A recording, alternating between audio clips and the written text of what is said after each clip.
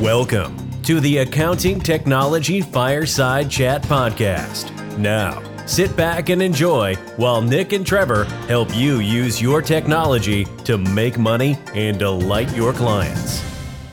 Hey, Trevor, welcome back. It's another Tuesday afternoon.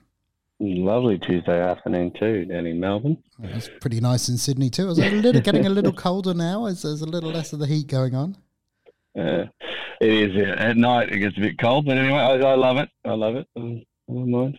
Cool, excellent. Now, it's a really special podcast today because we've got our first ever guest. I'm so excited. So you remember last week we talked about marketing. And we chatted about a whole different bunch of marketing things, and we talked about telemarketing.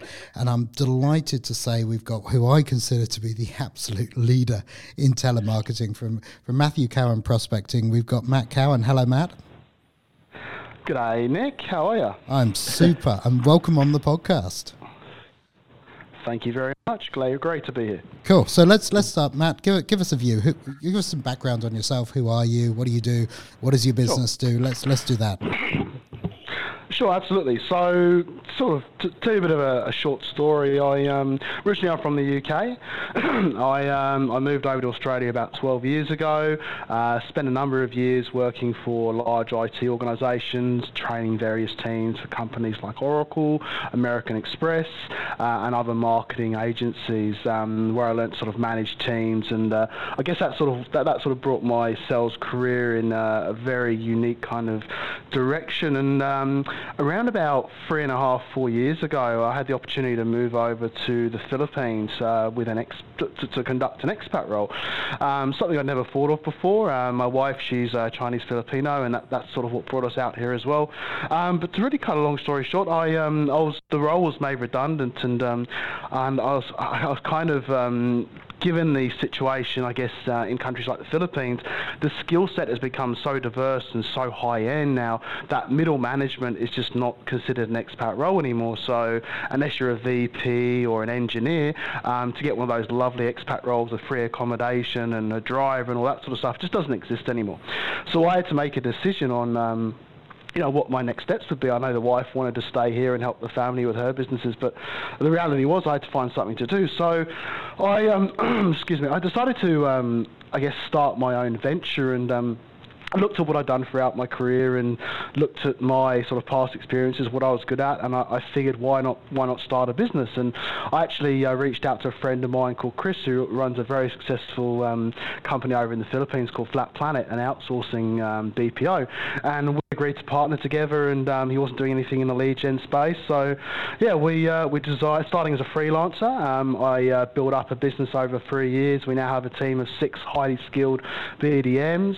So we specifically target, I guess our specialisation is enterprise B2B lead generation in the IoT space. So we enable sales teams by, topping up their pipeline with fresh pipe, and we enable organisations that don't have the capability or resources of having their own BDR team by giving them that ability to have that capability by outsourcing to organisations like us. So we specifically specialise in that enterprise core IT space, if that makes sense. So yeah, that's a bit of my story, a bit of my spiel. Cool. So that's awesome. So you're in Manila right now, right? Correct. I'm on the phone with you from a Telstra line in the Philippines, out of Makati. Correct. That is so cool. It's our first international podcast as well, Trevor. It's got to be cool, Very right? Trevor, you still with us? I am here. I'm here. Sorry, I was just thinking. So from all the issues comes a great business plan, which is the way most businesses evolve, don't they?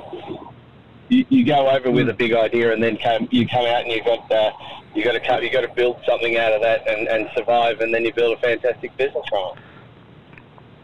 Yeah, correct. Yeah, no, it's funny where life takes you. Yes, agreed. Okay, so Matt, we talked through some marketing approaches, but that you focus on direct, what you call BDM or business development management. So you focus on going out there and finding and talking to prospects. I assume you spend some time Correct. qualifying them and then passing them back to the customer as a qualified lead, or do you take them all the way through to the kind of the close and the sale? What's your view on that?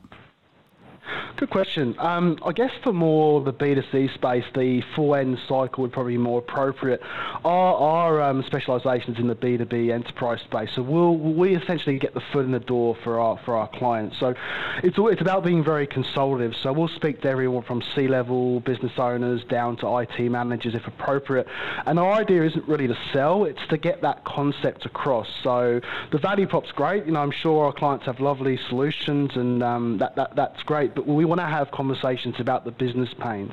So it's kind of like, being a patient and a doctor, we need to be really consultative, and we need to identify exactly where those core needs are. And if there are no needs, or if it's something in the future, we have to be honest. And sometimes the best thing you can hear in sales is a no, because then you've qualified someone out, you can move on to the next prospect. So yeah, essentially that's how we operate. I'm a big believer in the phone. I've been doing a lot of research lately on the different methods of social media. We're in this social tsunami at the moment, and I think social media is a great enabler in conjunction with the phone. But I still, given the one of the biggest pain points, I guess, that I'm hearing from executives is they're even more stressed than ever before. The workload's intense. They're probably getting 100 plus emails, 200 plus emails a day from people trying to sell them. So most of those are deleted by an EA. So having someone pick up the phone, call them on their direct mobile, and have the right approach takes them out of that world, so you can have that conversation in order to find out if there's a relevant opportunity. Wow. So you're saying that everything everybody's being told about get on social, do emails, tweet to people, Facebook post, advertise here, etc., is not as powerful as either reaching out to someone in person or picking up the phone and talking to them? Not quite as effective. It's got to be done together. So whether that's you send an email first rather to the individual to connect on LinkedIn, or you do it the other way around. You pick up the phone, you leave a message, you then send them an email, and you might even hit them up on LinkedIn. Social media is good for doing that pre-research. So you go and check out those LinkedIn posts from the person you're calling. Is there something relevant they're talking about? Is there something on the cloud industry, the IT? Are there some facts? Was there an event they just attended? Bring that stuff up during the call, so it can definitely complement the call, but actually getting someone on the phone and having that conversation is far more powerful over the phone, and even more powerful if you combine it with those other channels. Okay, so that's... Trevor, I'll let you go. Yeah. Just two things that I wanted to sort of like... One thing that we talked about last week, Nick and I were really talking about, Matt, which I'd really like your feedback on, is that and we used to go to all these conferences, and it was sort of like this race to get the most number of leads you could get. And you said sometimes the best thing you can have someone say to you is no. And,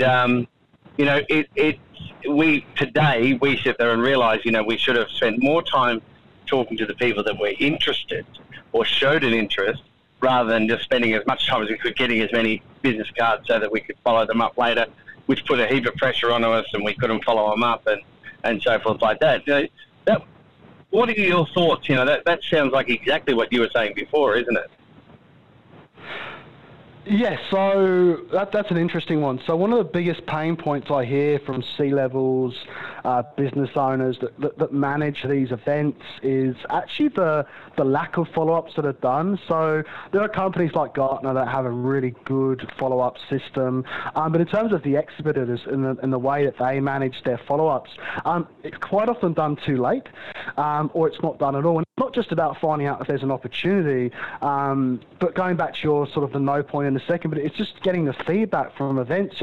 What did you find out about the event? What did you like? What contact was the most interest to you? And then they can use that feedback to better improve the next event.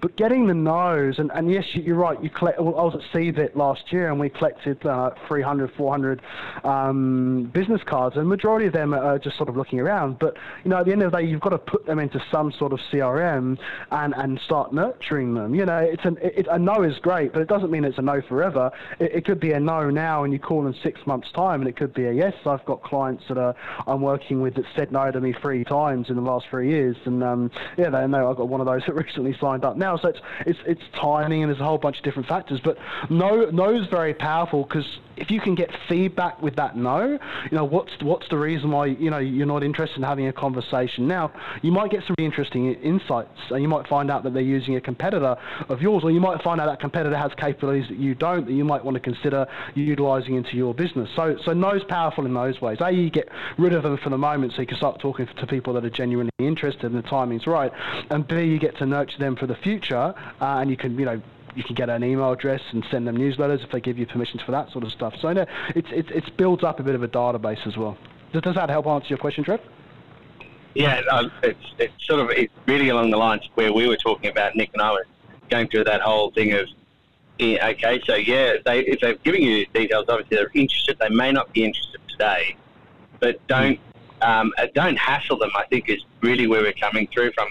Feedback I get, especially from accountants, is, I went on, or my details got put into a database, and I'm just getting phone calls from so many people, and I just don't have time for it, and all of that sort of thing. And that really annoys them. And if you think about leading into my second question, how do you turn that telemarketing experience away from what everybody hates? Somebody ringing them about a new electricity bill, or get a new electricity account going, or those sort of things, and it really really upsets you. And that's really to the consumer, so you're not B2B, but B2C does that. But I find accountants seem to react the same way about people ringing them. Getting past the gatekeeper is really hard. Yeah, that's a really good question. Look, it's about adding value. There's a chap that you might have seen on LinkedIn called Tony Hughes, and he's really big on the whole combo selling approach, as I mentioned before. And what I've been learning over the last couple of years, people don't want to be sold to, and that's why they're getting calls from all these telemarketers. Are you interested in this? Do you want to do this? And the reality is, people they don't like that approach. It's really about adding value. In the B2C space, it's probably a little bit more complicated, but in the B2B space, it's as straightforward as be different than the last person that called. So for example, if it's an event and there's 10 different exhibitors calling up the same person, if that one company calls them a little bit differently, they do their research. Even something as simple as, for example, the other day I called a cloud provider, and I actually went online and I spent a couple of hours doing some research on what's happening in that space, with IT managers pulling stuff away from the cloud and all these concerns around security and the growth of the public and private cloud space, and just sending an email with those insights and then having a conversation about that without even talking about any of my products or solution got me in the door and got me a meeting with a C-level executive of a large IT company, and it's different. It's a fresh approach as well. So adding value is key, and that's whether that's done via social media and the phone together. It's making sure that you're different than everyone else out there that's just calling up and putting the same messaging in, right? Trying to sell. Yeah, sell. But a lot of people come across that way, and I know we've worked with you, and you don't come across that way, and and that's what we want to find out, is what is that uniqueness, which we're really finding out now. It's being really different. One of the being things different and adding value. Yes. Yeah. Sorry, guys. One of the things I wanted to chat about, Matt, is kind of the other way. So we've talked about clients that say no. We've talked about qualification, and we've talked about a different approach. So there's another type of prospect I want to get your view on, and that's the one that doesn't say no but doesn't say yes. So the prospect that calls you up every quarter, wants another demonstration or another view or another couple of hours of spending time with them, but never actually makes a decision. And they're quite expensive, they're difficult to manage, and they cost you a lot of money for not really a lot of return. You've been in this game for a long time, you know way more about it than we do. How would you deal with someone like that? It's a really, really good question, and it probably goes on a little bit more to a recent article that I posted on the terminology ghosting. So whether that's either way, whether it's you've cold called someone, they're interested, and then they disappear, and then you call them up in 3 months, or they call you back and they say they're interested, and you keep sending them proposals and pricing, and then they disappear again. I think that really draws down to qualification. If a prospect is really excited, they want pricing, and they sound like they're ready to go. The reality is they're just, in this day and age, there isn't many prospects that are like that anymore. They're 1 in 100, 1 in 1,000, even more. I always question when someone says, "Yeah, we're ready to go next week. We're ready to start yesterday, and give us the pricing." And then, of course, you send them everything, you qualify, and then they disappear. The reality is, you've got to spend more time in the discovery phase. So that's just making sure you have a set of questions that you can really deep dive. So, for example, the person you might be speaking to might sound like they're the right person. They might even be the business owner, but they might not actually make the decision. They might have a marketing manager that decides everything, even though they're keen to move forward. Their marketing manager is pushing back and managing upwards and saying no, and that's common. I come across that a lot in my engagements, but it's making sure we just qualify, asking the right questions. Where are they at? What are the next steps? How important and how urgent. If you weren't going to go ahead with this particular solution or this event or whatever it was, what would that mean for your business? What are your alternatives? And you just got to really dig out that realism, because they might be right. They might be just shopping around, and the only way to get around that is to ask as many questions as possible. Does that help, Nick? That does. Now I have another question, because Trevor had two, so it's my go. Okay. So we're the accounting technology fireside chat, right? So we talk about the technology that people should use in an accounting environment. From a marketing point of view and from a telemarketing point of view, what's your ideal technology stack? What do you use to make your business pop? What are the things that, obviously you mentioned the Telstra line already, that's a bit of technology, but what are your key technology tools that make this all work? That's a really good question. I mean, given that we're still relatively a small business, our technology it's smart, but we haven't invested in some of those larger tools. One of the biggest tools would be your CRM. You have to make sure as a business owner that you pick the right CRM, and everything goes into it. I learned that the hard way at the start of the business, using Excel sheets, and it just was an absolute nightmare. And I've got various reps using different sheets, and the easiest way is to have a very good comprehensive CRM. There's many out there. There's Salesforce. We use HubSpot. There's Pipedrive. There's probably about 30 good ones that you can actually use, and you can use that for your forecasting, you can use that for your lead gen, you can use that for your notes. For our clients, we generally use their CRM or we utilize an Excel sheet. Depends on the compliance that's involved, but number one would definitely be the CRM tool. You have to invest in that. A lot of them are actually free until you want the more advanced capabilities of the tool. Everything has to go in your CRM. If someone's having a birthday party, someone's in hospital, or someone's about to have a baby, all that personal stuff needs to go in your CRM. As you said before, Nick, if you've got someone that you said no, and then 3 months later you get back in touch with them, you can reestablish that connection again just by asking, how's your little one doing? It's been 3 months, 6 months, a year. They must be 2 years old now, and you've kept all those notes in your CRM. So that's probably one sort of major piece of technology. There are others that I'm currently looking at. I mean, having a predictive dialer can be quite handy if you're in the B2C space. There's a company called Connect and Sell that actually provide a tool that does automated dialing, so that you kind of outsource the dialing to a company with various locations with different dialers that make the calls for you, and when the call clicks, it gets sent through to the agent. So that takes away a lot of the time as well. That's probably more for the lower end B2B SME stuff. For what we do, we try and keep it very open and very strategic. So we want our team to be a little bit more open with the prospects they choose, they call, and who they call and who they research. But yeah, going back to number one, CRM 100%, and it's got to be everyone has to be talking the same language out of the same hymn sheet. Cool, excellent. So CRM is the number one tool, and I'm thinking, Trevor, our next podcast needs to be all about CRMs, right? Yeah, I think so, because we had a little chat yesterday about CRM, and I think we need to go into it a bit more detail. So it's a really good idea. So Matt, thank you so much for coming here today. Your insights have been invaluable. But before you go, I think we ought to give you the opportunity. First of all, I know you've just released a book, so I'm going to give you an opportunity to plug that. And secondly, let our listeners know how they can get hold of you. Absolutely, yeah. Thank you very much, Nick. Thank you, Trevor. So yes, I recently published a book late last year. It's more on the philosophies of cold calling. It's really based. It's my story, and the story and the I guess the journey I went on from making that first cold call and nearly having a heart attack and running outside, pretty much nearly crying and smoking, to being like I'd say at least a subject matter expert on the subject matter.